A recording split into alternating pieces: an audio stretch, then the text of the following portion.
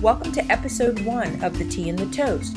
Today we will have a sit-down discussion with Dr. Carlton of the Montgomery County Public Schools in Maryland to discuss what their schools have been doing since March of 2020, when there was a massive school shutdown due to the coronavirus. We also take a look at a school district in California and examine a virtual learning school for grades 7 through 12 implemented prior to the pandemic.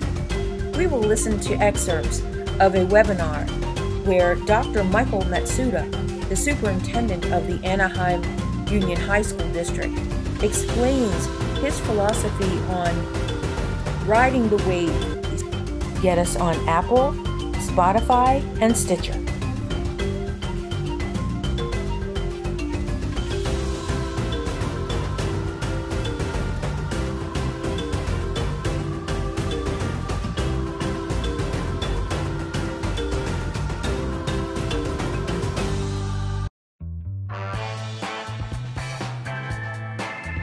You are listening to a podcast series hosted by the Annie Eckloff Institute, promoting integrative multimedia support with a student-centered approach when a traditional classroom is just not enough. The Annie Eckloff Institute provides virtual support for social learning anxiety, new learners, learners with disabilities, and thinking that is considered out of the box. Because life does not have to feel like a sinking ship. Good morning, Dr. Carlton. Good morning. I'm going to go ahead and get started with the questions that I want to ask you, and then I want to share a little bit about a school in California and see what your thoughts are about what they are proposing for their schools. Please share with our listeners what it is that you do. I am a staff development teacher as well as a coordinator of special programs. In those two positions, the staff development one, I work with teachers to coach them on best practices, technology tools, learning different pedagogy, doing some type of coaching around student needs and student profiles, being able to help them to really manage not only the transition that they would have because they were industry professionals and now they are teachers. So that transition and helping them to really navigate that. But my other position, which is the coordinator of special programs, really deals with promoting our career technical education courses and recruiting students throughout our county to come to the Thomas Edison experience, and that experience being, really hands-on for the most part.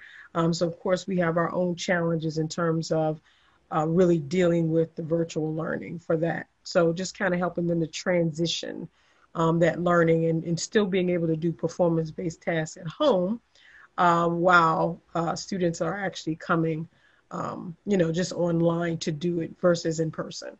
So. Okay. Well, the video that I did select on this, in the schools that I chose, it sounds to me like watching this was right down your alley. So I'm going to step back and let you I saw you taking some notes. What were some plus deltas and some real big takeaways you got from this video? Well, I think one of the big things is that the collaboration that they encouraged, and not only collaboration from teacher to teacher, but there was collaboration overall with all the stakeholders. They talked about parents, they talked about students, they talked about teachers. So it was across the board. It wasn't just one particular group of people. And I also think that their encouragement of teachers to collaborate with each other is really important. I was just reading an article, I think it was yesterday, in terms of how the national teacher organizations talk about how the success of teachers is determined by their ability to collaborate with others, specifically, teachers who can teach them how to reflect and to really think about their best practices in the classroom. And so because that collaboration brings that synergy for teachers to really get better, to improve, and to become I think that collaboration itself really causes an energy of positivity to come forth. And so I think they really kind of galvanized the teachers and the stakeholders around what they were trying to do, which really helped to make this really a well thought out plan in terms of, where are we going with this? How are we going to proceed with this? And how can we make this successful? And I love the fact that the superintendent was talking about how, we've got to really invest in our understanding of these teacher leaders and what they can bring to the table.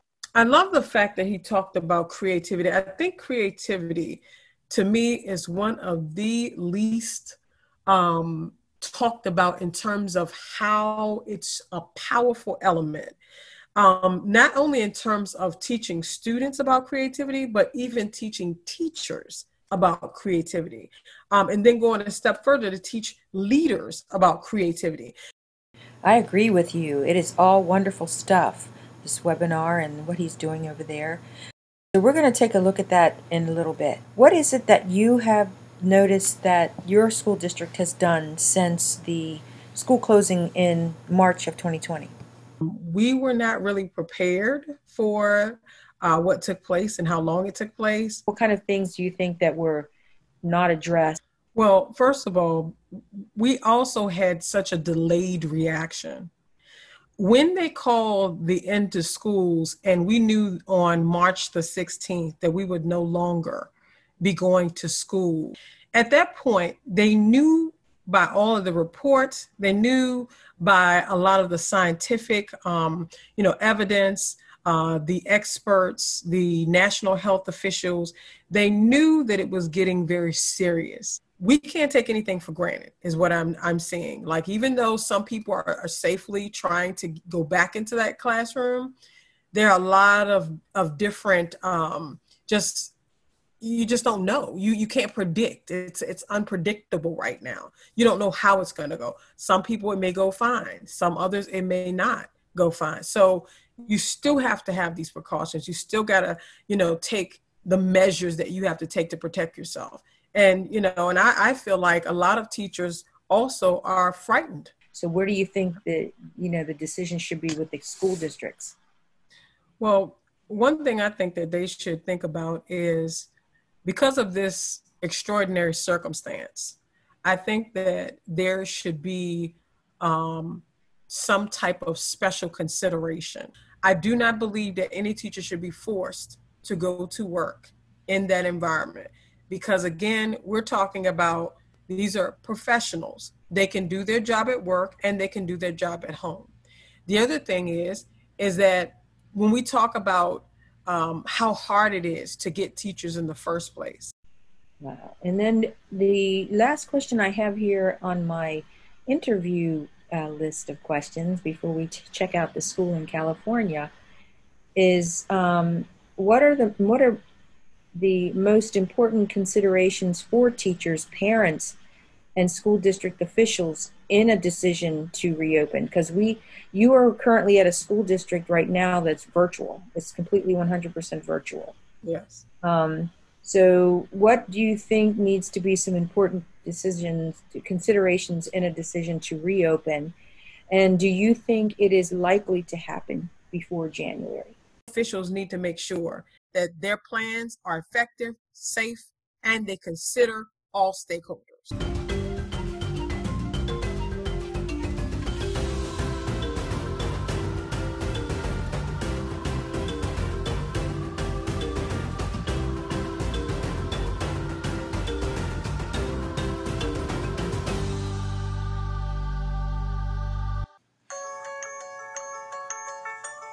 As school districts across the country prepare for back to school using either all digital instruction or a hybrid model, one concern of educators is the question of how to effectively build relationships with students in a virtual setting.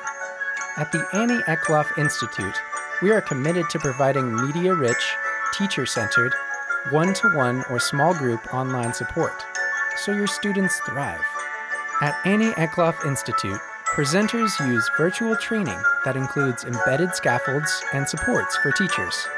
Maximize interactions with your students and the rigorous school curriculum, all within a robust online platform that you yourself learn to create. Learn the basics of virtual instruction. Learn strategies to maximize live content with increased engagement using your teacher toolbox and technology. Shine in your professional learning network. Show your interest in knowing more about our services and programs. Schedule a presentation, a virtual visit, or virtual training for you, your peers, and your school. You owe it to yourself and your future success. Register today. Go to annieeckloffinstitute.net or call us today at 240-200-4222. Be sure to check us out on Facebook, Instagram, and Twitter. You'll be glad you did.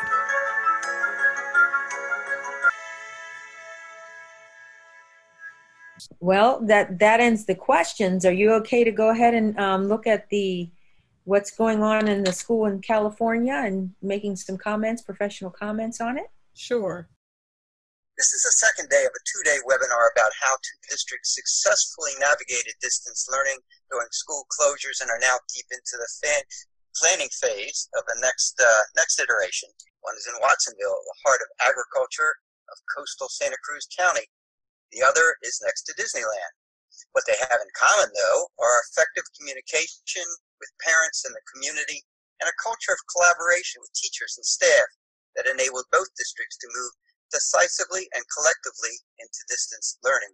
COVID-19 is right now, and it's not going away for a while.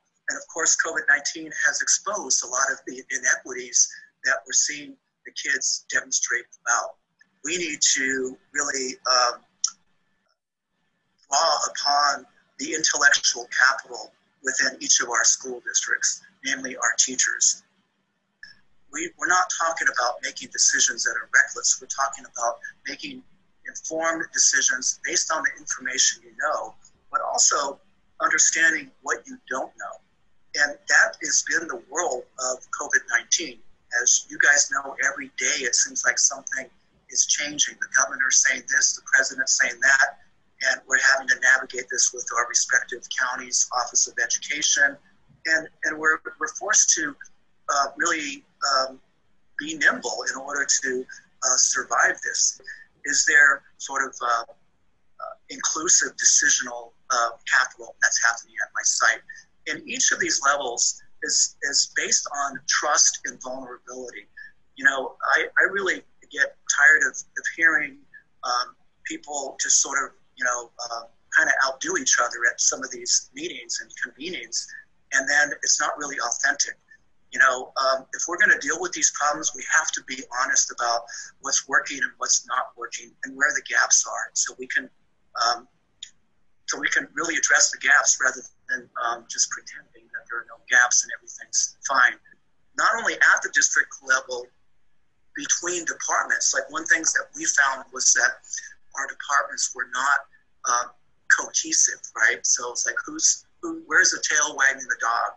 And that takes a lot of vulnerability for people to really break down those communication barriers. So generally, when you go to admin credential school, it stops, your education and your training stops at that first and second level, talking about the school site and then talking about your relationship with the district office.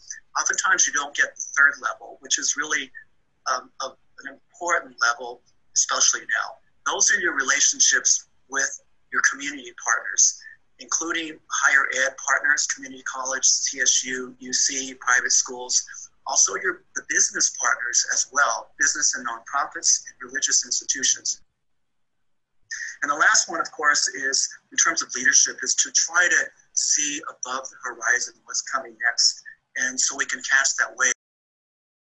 What you talked about was really interesting. How did it translate into how you approach distance learning, what we have now in the district? In other words, how did the nimbleness, how did the system-wide approach, and can you point to decisions you made that reflect this approach that you took?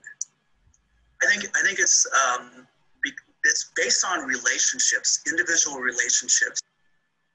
Just curious how you reached the expectations that were district-wide, expectations for for student performance and also expectations for teachers?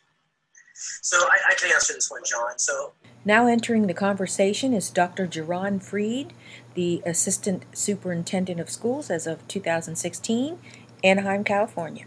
We have been fortunate that we have very strong relationships with our union leadership and associations. And before COVID-19, those relationships were strong. We already had strong systems and structures in place that allowed us to do that work with the same level of high expectations moving forward. So on March 13th, when our world was turned upside down and we were now forced into this distant learning process, because those systems were already in place, and as Mike said, the relationships were there, became very smooth in the way that we were able to translate or transition. The one thing that we wrestled with prior to COVID-19 is we were constantly asking ourselves as a district and our stakeholders, how are we preparing students for college, career, and life success? What is the world of work and the demand of our students?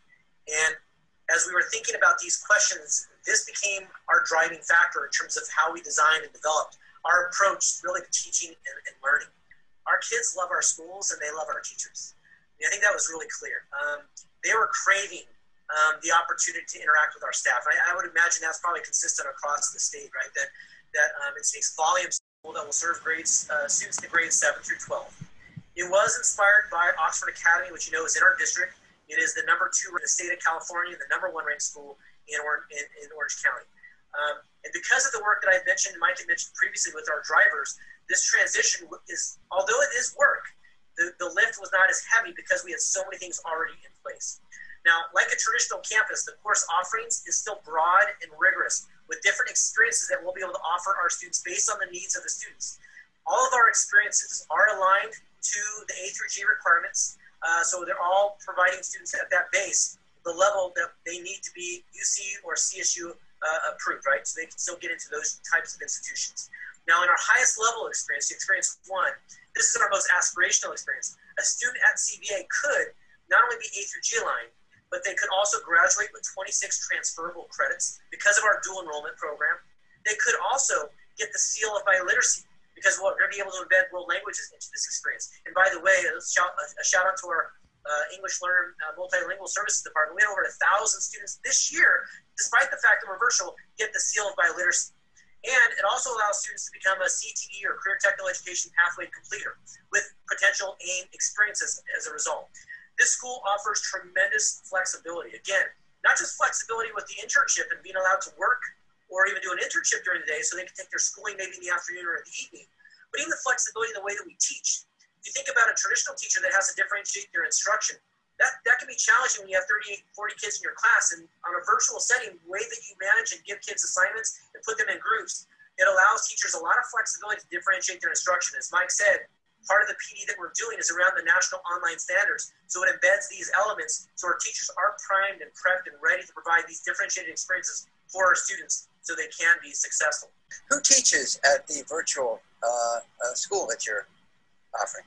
So these are all teachers that are from within our district. We're only hiring internally. Our teachers are the ones that are trained. They're the ones that already know our kids and are familiar, like I said, because of our e-learning program. We're hiring from within. What portion of the student body do you anticipate doing this? Well, again, there's no testing in, so it's open to all students, including special ed and English learners. I think, for the audience, and especially admins or people that are good in position to make sort of this pivot, I would encourage you to really to think about it because, that's the final question in terms of what comes next, right? And there's a lot of sort of trepidation from our friends in the unions about, there's just going to be this online Bill Gates sort of driven world, right? And so therefore we need to resist it. I think that's the wrong strategy here. I think that we need to learn and embrace and create our own models and not wait for an outside group to come in and impose a model. That's why we need to have the courage to untap the talent of our own 250,000 teachers in the state of California.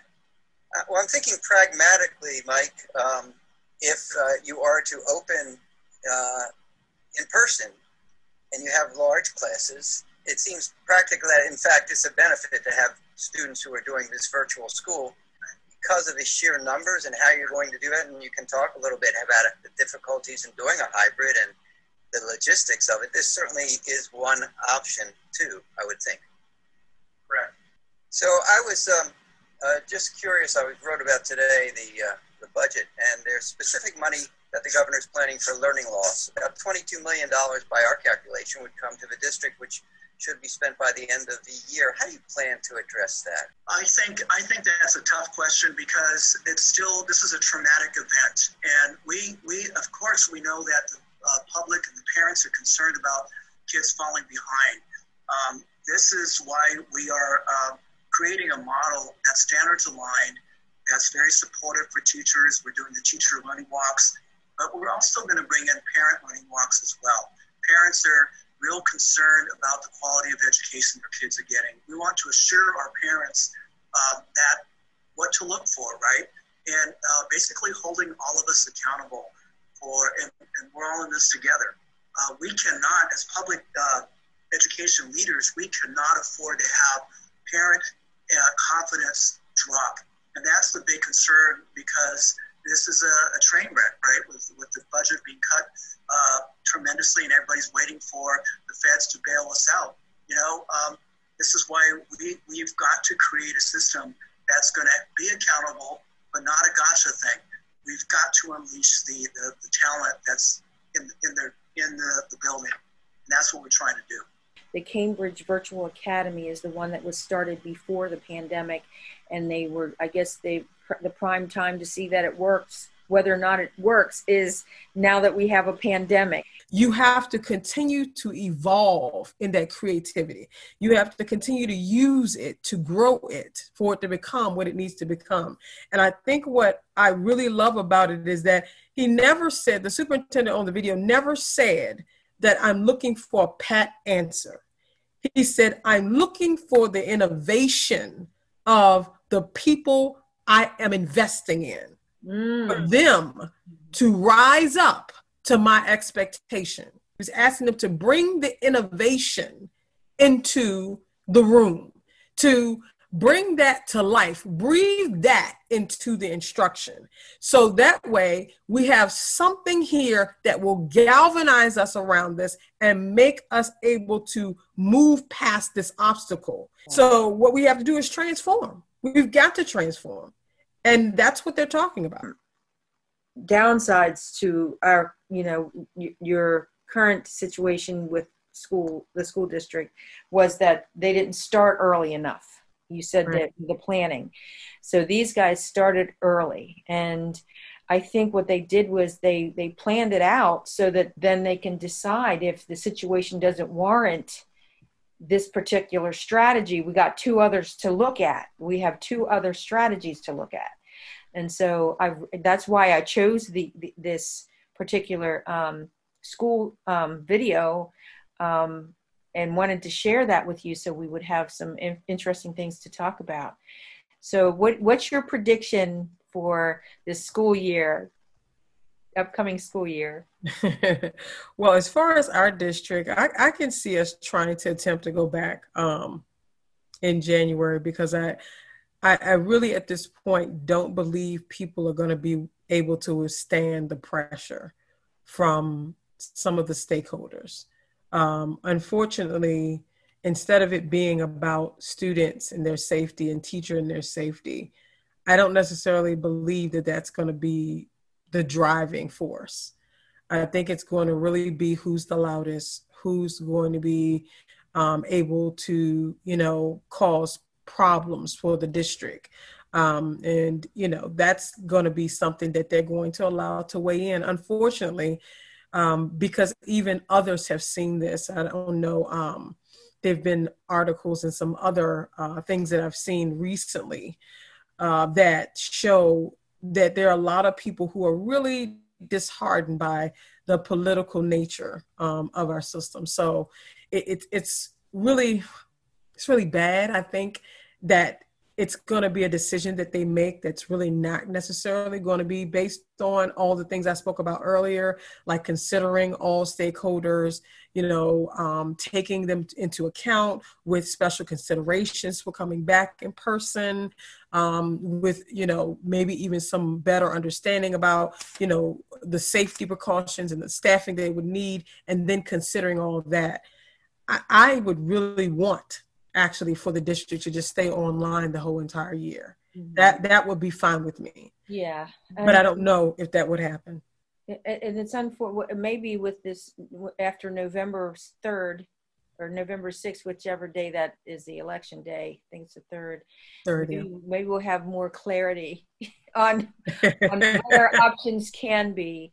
Hopefully, it'll flip not just in the highest seat in the country, but in other seats as well, so that people can come together on both sides of the table and make some joint decisions that are bipartisan that will allow us to, continue to fund online, virtual, if we need to. Yeah. So I'm going to be hopeful. I'm going to be positive. Okay. And I am going to, hope that things turn out in November for everyone to make some other types of considerations for them to be able to have something to work with. Thank you so much, Dr. Carlton. You're welcome. Anytime. Okay. And I'll be looking forward to touching bases with the Cambridge Virtual Academy and sharing that information with you and all of our listeners. Thanks again for listening to the podcast we have today, The Tea and the Toast with Dr. Carlton.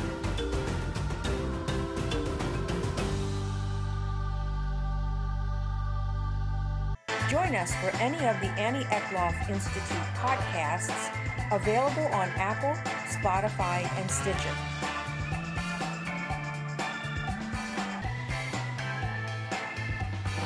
The Family Forum with Suzanne, Courtney, and Jocelyn. The Tea and the Toast. Topics that interest everyday people. Digital Escape, highlighting the best in education technology and good old-fashioned teaching.